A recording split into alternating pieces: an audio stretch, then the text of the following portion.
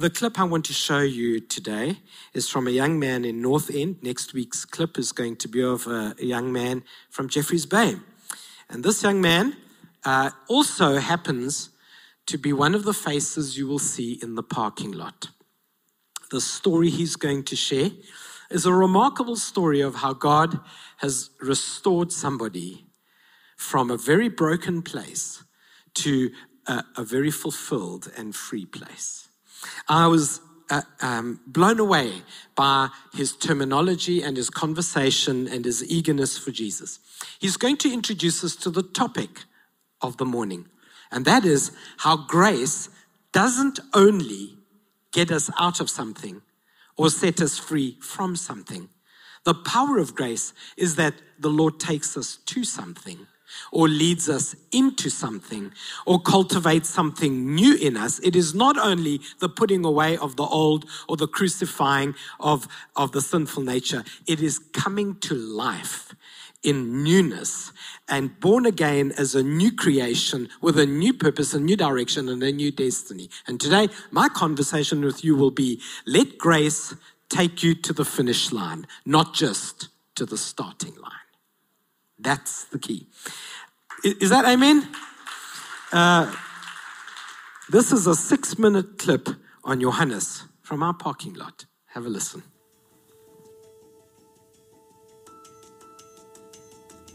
Now that my smile is back, to cover up the past that I had, at the age of 8, when I went to the children's home, I thought my life's over, my family doesn't want me. So I resulted in drugs and alcohol abuse as a youngster. I went as far as heroin. I lost a friend from my childhood due to heroin, and carrying him to hospital was the wake-up call that I had to not even go back for my stuff, but leave it there. Did you? My friend was declared dead on arrival at hospital, and I said no more. Because he used my needle, which that day I wanted an extra dose. So mine was stronger than his, and he mainstreamed straight. So my needle killed him, which was the wake-up call to say, that's not my life. Not so much as heroin and all, but tuck. I used at least 4 a day, just to get over my self-pity and feel good about myself. If I knew back then the damage I'm causing, not just to the teeth, but the body self. I mean, sometimes when you have a abscess in your mouth, you know about it. Yeah. I didn't even know when I went back to the dentist to get the fork in front pulled. She's like, did you hurt yourself in your mouth? I'm like, no. It's the gum. Some places are dead because of the drugs. At Visteris, one of my neighbors, same time that I was going to go show face at church, because that's how I was, who I was. Where you off to? Now I'm going to church.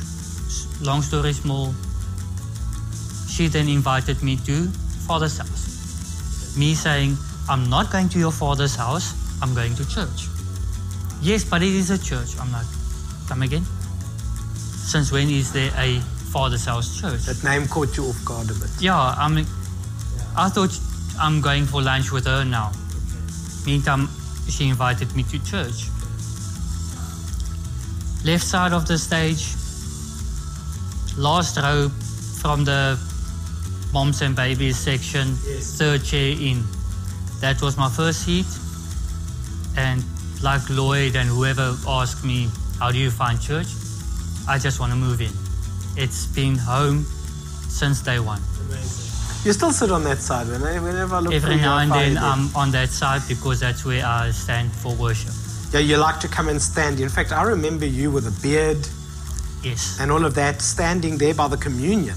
Yes. and dancing and worshiping Yes, in church. That is my holy of holies That's your spot. session, yeah, there. What do you get out of being in the parking lot, Jonas? It's just that, I know some of us wake up grumpy and you're not really list for the day and all that. So for me to be out there and giving people a smile or just a wave, it warms myself because I now can give someone else a greeting, though not in person, just a wave, like yeah. I mean, for instance, the past Sunday, the inner child, I had the sticker on the earring, and that got everyone laughing and joyous. And was that the Holiday Club sticker? Yes, the one star that fell, so I plucked it on myself. And yeah, it's just that environment out there amongst ourselves within the parking service. We've built like a little group that if one's not there or not able to come self, the other one will go in. Like a little family out there. Yeah, it's before Young Guns got moved into the warehouse, we used to sit in between the services ready to jump and serve the in and out of the second service. Amazing. Back then. Yeah. This used to be our little headquarters basically in between. You said something I found interesting. You said you didn't want to be paid to serve. No. Even though you, at the time and still today, things are tough. You were telling me earlier you're on short time at the moment. You're about to get into full-time work. But even though you could use the money, yes, you didn't want to be paid? Now I've got, because I was in a children's home since the age of 8, I've been from home to shelter, now at Visitors. All of those places are non-profits. I've been helped all my life. So why must I accept payment for me helping you? I'm serving now the way I do because I've been served all my life. Now, why must I still ask for a paycheck on top of it? That's an amazing. And also, I know my pocket might not be deep enough to cover what I need, but the Lord always covers. Why must I worry about tomorrow if He's already there? So that is why I didn't want to accept their payment for service.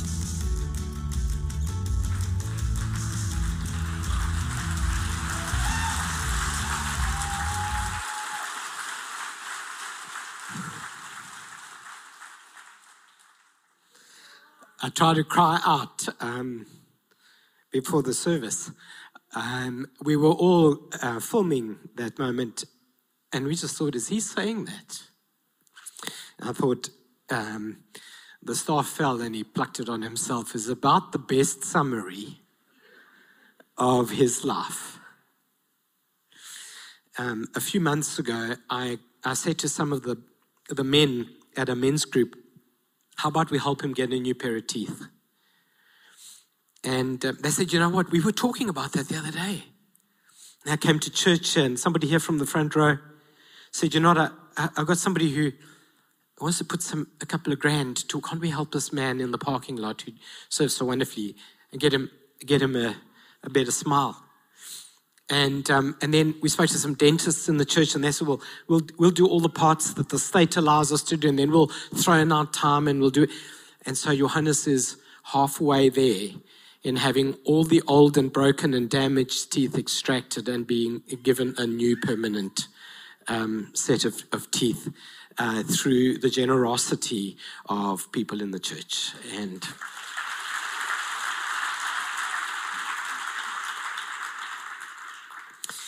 it's a remarkable story, as all of these stories are proving to be. And I think Johannes is here at the end of the service. I'm going to pray for him.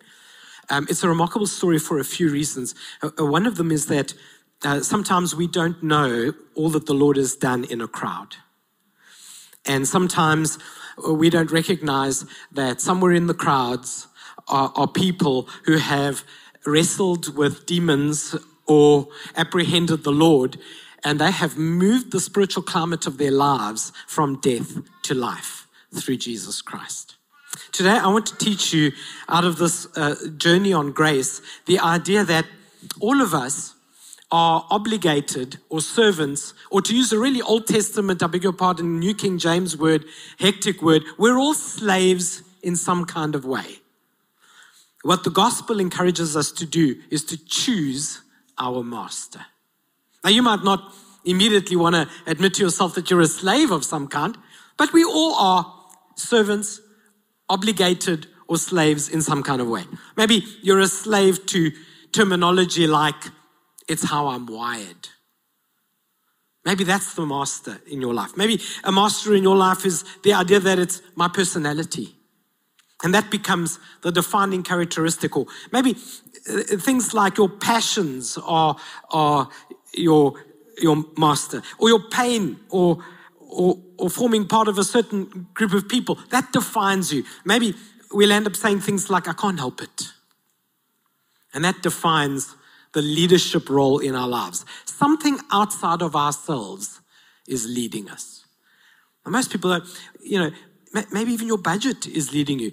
Johannes full on said to me, a few years before he got to Father's house, he was involved in a church somewhere, and they offered to pay him to serve.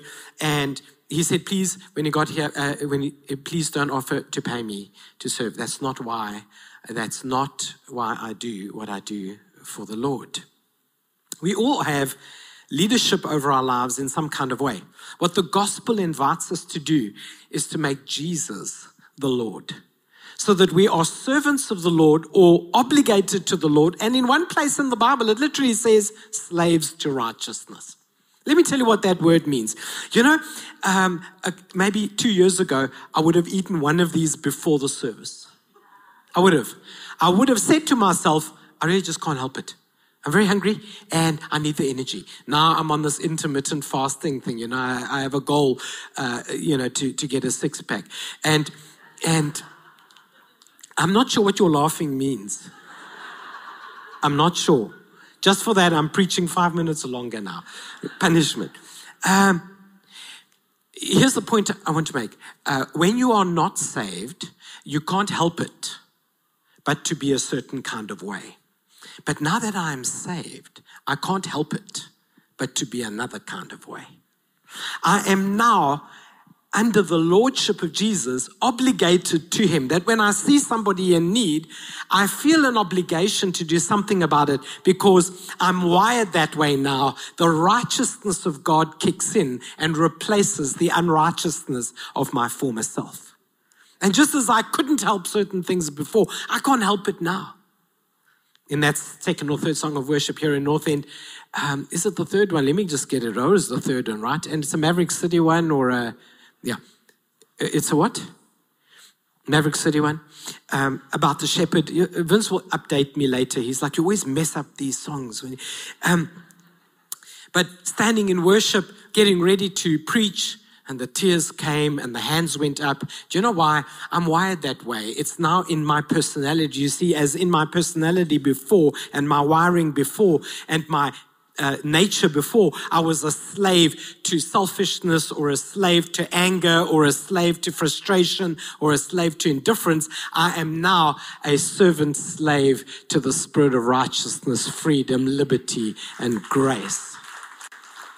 It's not hard for me to live this life. It's hard for me to try not to. That's harder. It's harder for me to try to be saved and act unsaved. It feels very uncomfortable. The Spirit of God keeps reminding me, you're better than that. The story I want to take you to in the Bible today is from Luke chapter 5. It's the story about how Peter became a Christian. And I want to take you through those 3 steps that are still necessary for each of us to make the most of our Christian journey, because Peter expresses it in his salvation. So I'll read you the 10 verses that tell the story. One day, as Jesus was standing by the lake at Gennesaret, the people were crowding around him and listening to the word of God. And he saw at the water's edge 2 boats, left there by the fishermen who were washing their nets. He got into one of the boats belonging to Simon Peter, just historical, Simon Peter, and said to him, put out a little from the shore. And then he sat and he taught the people from the boat.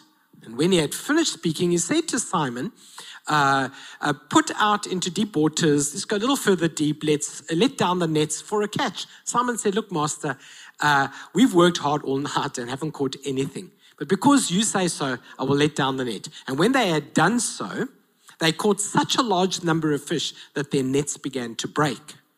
So they signaled their partners in the other boat to come and help them. And they came and filled both boats so full that they began to sink. And then Simon Peter, first time we see Peter in the story. So far it's just Simon. But now, faced with the goodness of God, Simon finds his inner new man. Peter saw this. He fell at Jesus' knees and said, go away from me. Lord, I'm a sinful man. For he and all his companions were astonished at the catch of fish they had taken. And so were James and John, the sons of Zebedee, Simon's partners. So when they had brought their boats to land, they forsook all and followed him. It's an amazing story for a number of reasons. It's an amazing story because it teaches us the steps probably we all took to finding our salvation and redemption in Jesus. And it's the steps we must keep taking. The first idea I want to remind you of from this passage of scripture is that crowds are important. Crowds are important. I'm praying for bigger and bigger crowds in church, everywhere, in Cape Town, in Jeffreys Bay, in Kariga, in George. I have to say the city of George because it's weird. In George, in Toti, every online, get bigger. Kingfisher, get bigger. Let me tell you why crowds are important. Why did the church start in Acts chapter 2 and 3,000 people got saved? Why? Because you need to create a place where somebody who doesn't know what they're doing can come and stand in a crowd, and their lack of faith will be substituted by your abundance of faith. And without you knowing it, you're holding somebody up this morning in your song of worship. Somebody who can't sing has you singing for them. Somebody who doesn't feel safe amongst Christians can stand in a crowd of Christians and feel at home before they are a Christian. You see, we have to come to terms with the fact that people must feel at home before the Lord before they are one of the Lord's children. They must feel comfortable then. Don't be double-faced and be super friendly when they become a Christian, but then when they're not a Christian, super judgmental. No, for God's love came to us in that while we were yet sinners, Christ died for us. The genuineness of the Christian love is when we are in our worst condition, not when we've cleaned up to meet the standards of membership, but when we are here, ready in any condition. Can you say amen to that?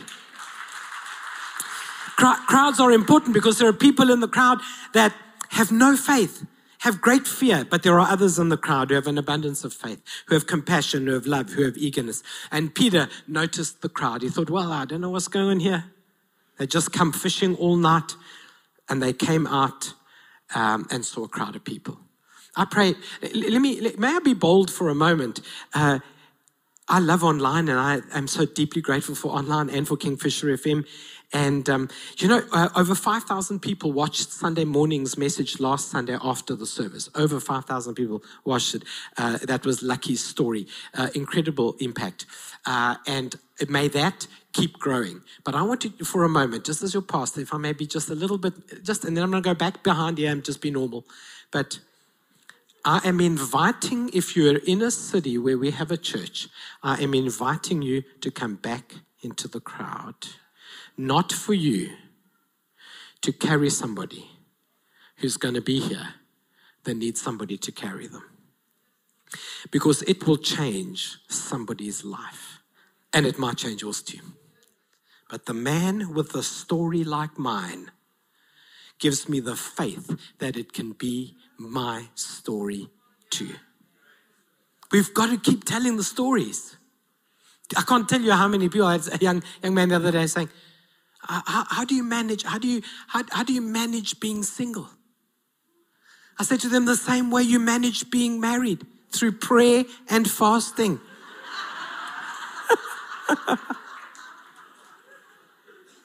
What about the criticism? How do you handle the criticism? Oh, I get the criticism all the time. In fact, I get nervous when I don't get criticism. I start thinking, I'm too quiet.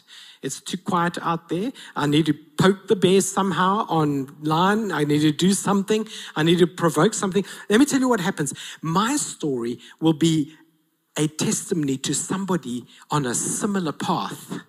And your story, you see, I can look at somebody and say, Shame, I understand how you feel when they're going through a life-threatening illness. But as much as I can say that, I need to put you in the room with somebody who is going through a life-threatening illness, who can say to you, when I couldn't even get out my wheelchair to worship, I went to church and I sat in my wheelchair and I sang those songs and God came through for me. And let the faith of the person who's received it transfer to the encouragement of the person who needs it. We need to be in the room and we need to be in a crowd and we need the crowd to tell its story because its story is activating faith everywhere. I want to encourage you that Peter's first step is to recognize, why should so many people be following Jesus? You and I need to remember how many lives he's changed, keeps changing every day. The second thing about the story is this, the stories and the crowd is this. People follow Jesus because he is a good God and he does good things and has a good plan. Do you know what impressed Peter? Here was a religious man who didn't take anything from him and cost him something. You not impressed, Peter?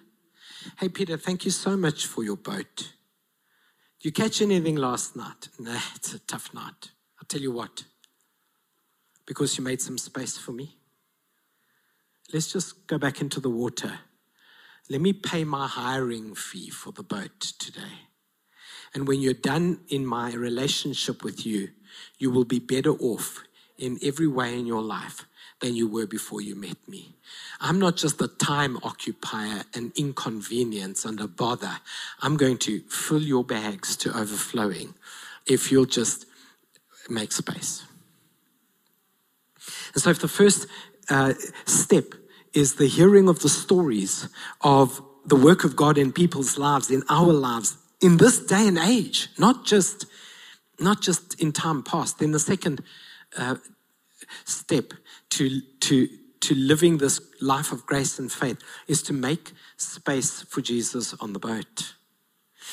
Do you know, I wish I was told earlier in my Christian journey that I will grow into it. I don't have to try to get it right from the beginning.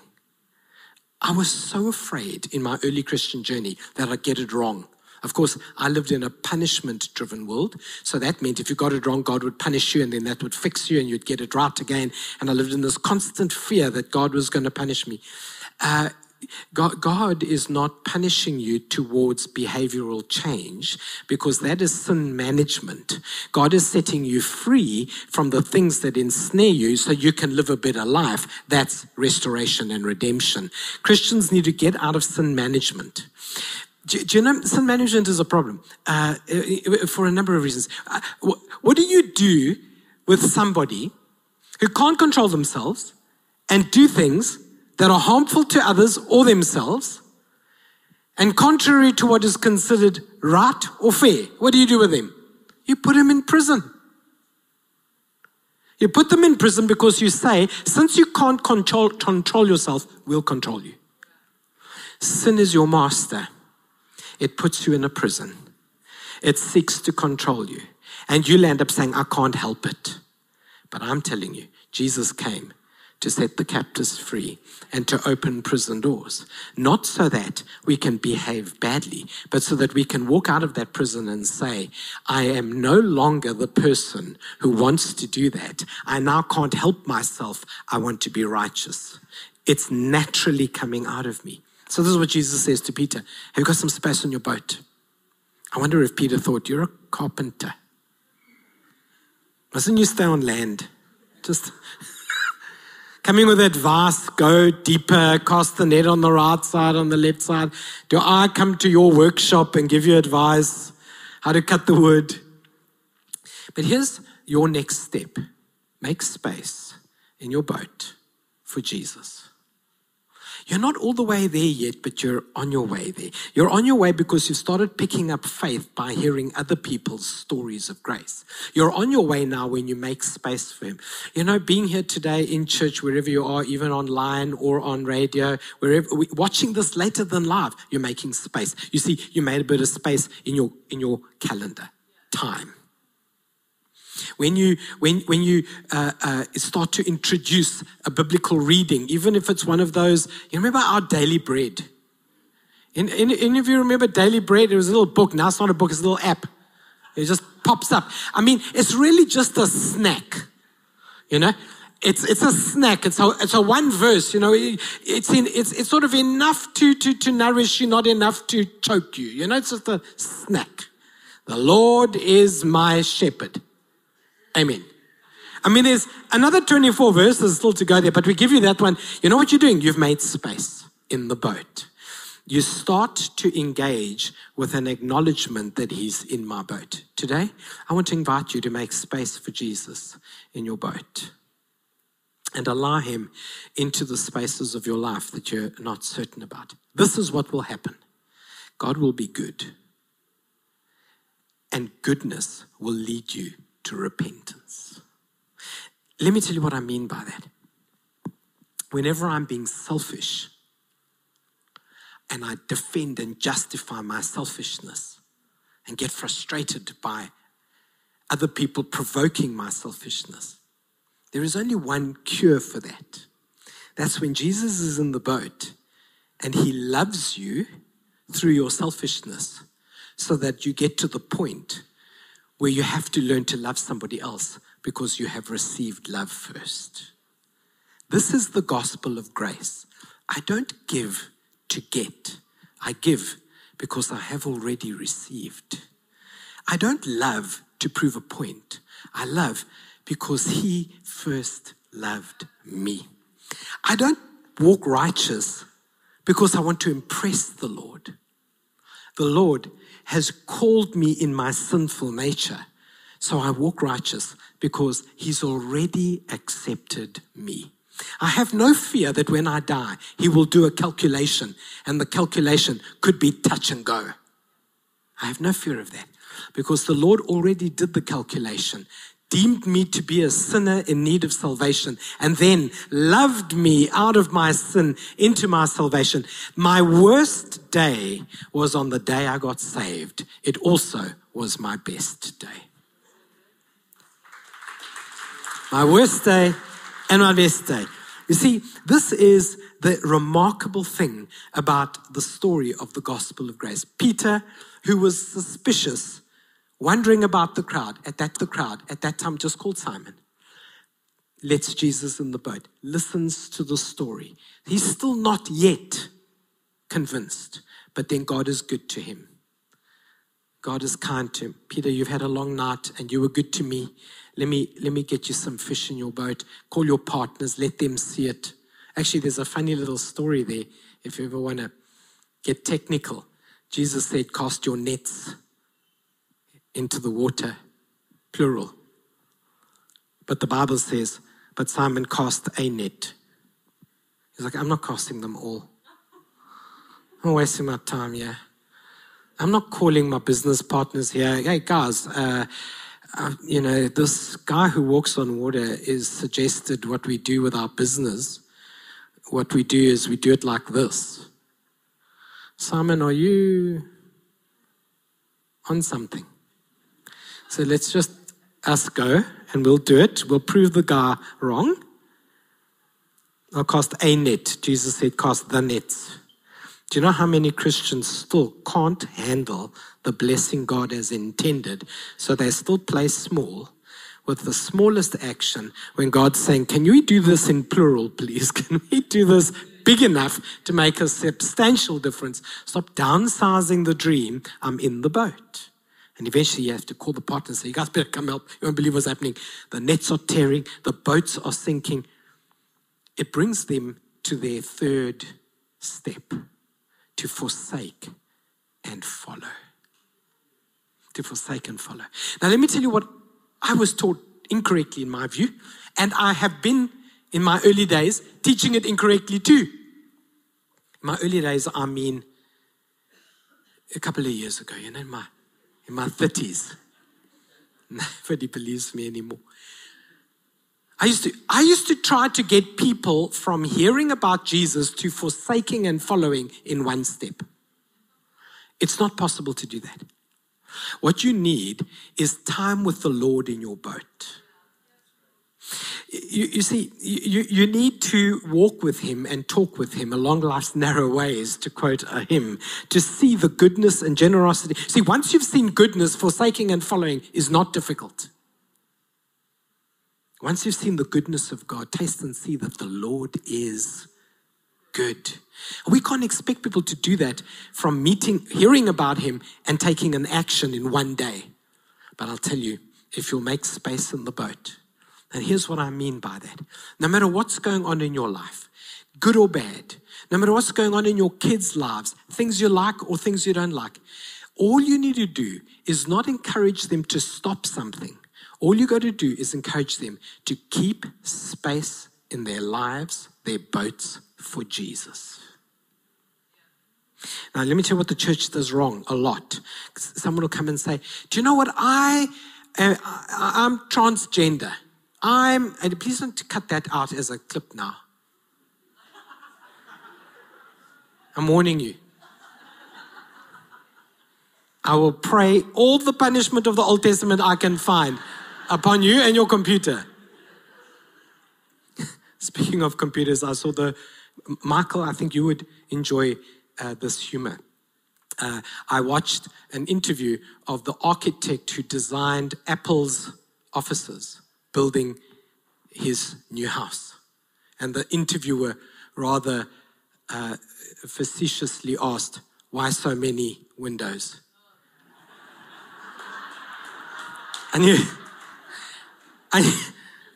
knew Mike would like it. He's going to use it in a sermon. And then you can blame me. You know what the church does? The church then says, you think you might be trans.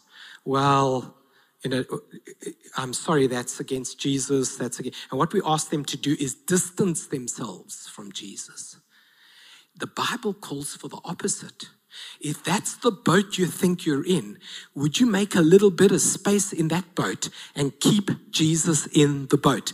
His goodness and kindness, his generosity, his love will lead you to the person God wants you to be. And I will leave the Lord with that responsibility. Mine will be to take Jesus to your boat. He will take the captaincy of your boat to where it needs to go.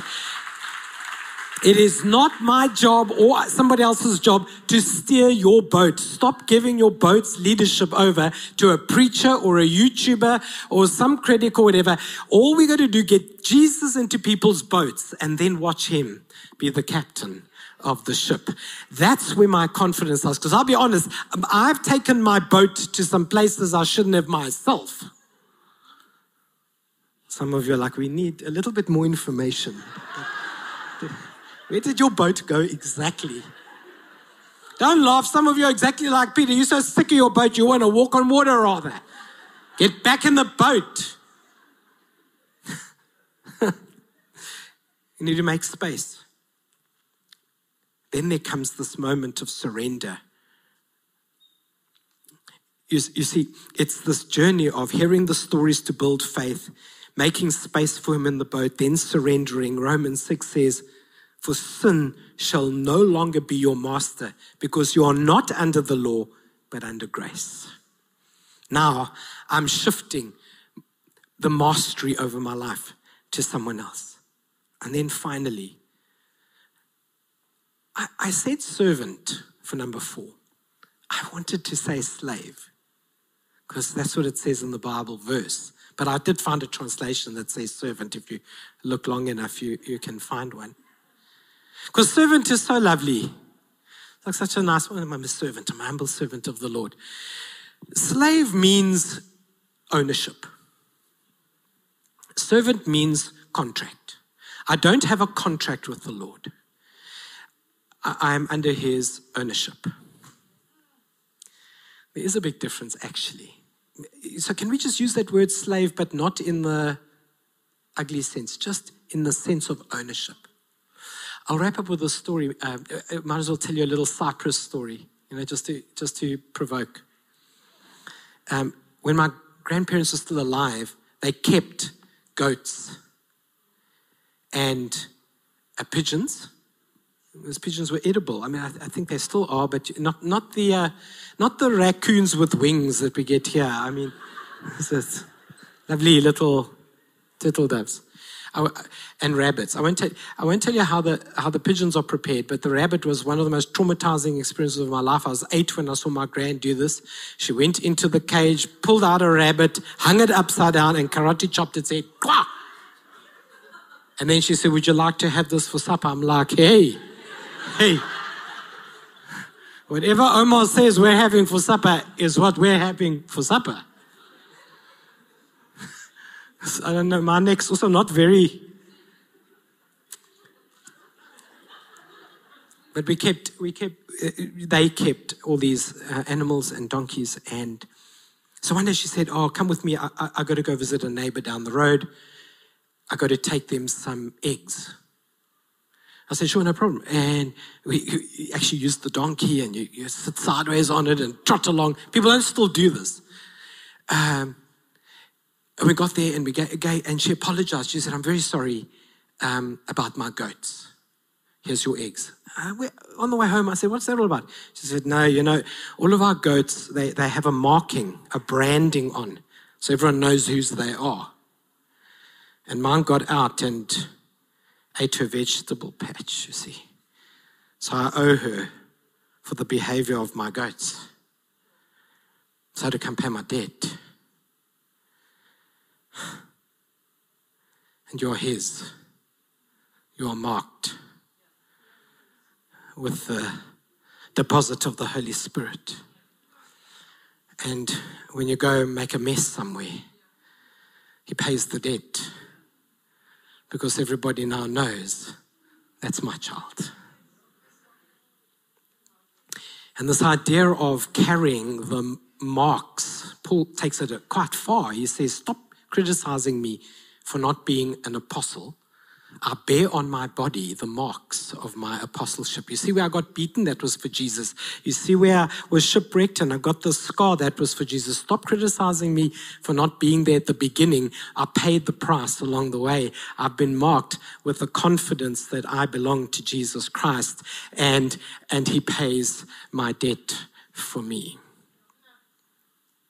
And at some point, what grace really does for us is to turn us into willing slaves of a loving master. But you should know that if you think that that's just bondage to religion, that you also are a slave, but to a sinful nature. Your master is unkind. Mine died for me.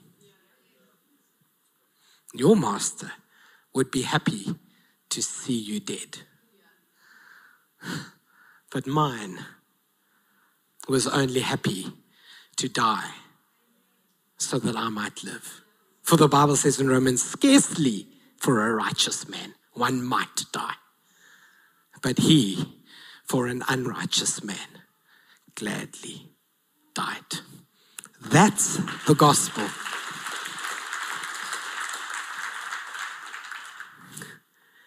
I want to wrap up our conversation this morning with a kind of challenge. How far are you on the journey? Are you still a story listener in a crowd? I mean, you're welcome. Keep coming. Come with any kind of history baggage. I hope that for as long as this church opens its doors for worship, I hope that the thing we are criticized for is that they let just anybody in there. I hope that's what they what I want people to say is they just let anybody in there. That's what I'd like. Because there is somebody in the room with a story like yours, except theirs has already come into newness of life. And if you'll hear it, you'll pick up some faith and you'll come to the same Savior and you'll come to newness of life also. Or maybe you need to make some space on the boat. Stop trying to row it all on your own. Or maybe you need to surrender. Lord, I repent and I accept you. Or maybe you're at the forsake and follow stage. Leave some stuff. Leave some stuff. That's enough of a sentence. Leave it. Leave it alone. Leave the anger alone. Leave the thing alone. Leave the past alone. Leave the unethical behavior. Just leave it and follow. Follow Jesus in your business. Follow Jesus in your marriage. Follow Jesus in your career. Follow Jesus in your language. Just forsake something and follow. That's the key to new life. So, could we stand and pray together? Would you mind?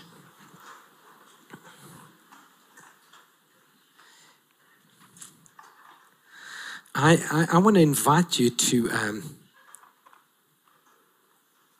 this moment of conversation around staying together. Let's pray. Father, we thank you so very much for the power of the gospel. We thank you so very much, Lord, that you have called us and led us. Are we okay? I'm sorry, just a moment, everybody. Somebody's fallen. Oh, we're all right. Okay. Father, we thank you that you've called us into the boat of faith. That you've called us to make space for you. Today, Lord, we pray that you'll teach us how to create an environment of trusting in you. Lord, we thank you for the joy of salvation that comes from being a servant of the Lord. You are a master worthy of following. And we pray, Lord, that you'll teach us how to celebrate that. In Jesus' name we pray. And everybody said, would you give God a shout of praise, worship, and adoration?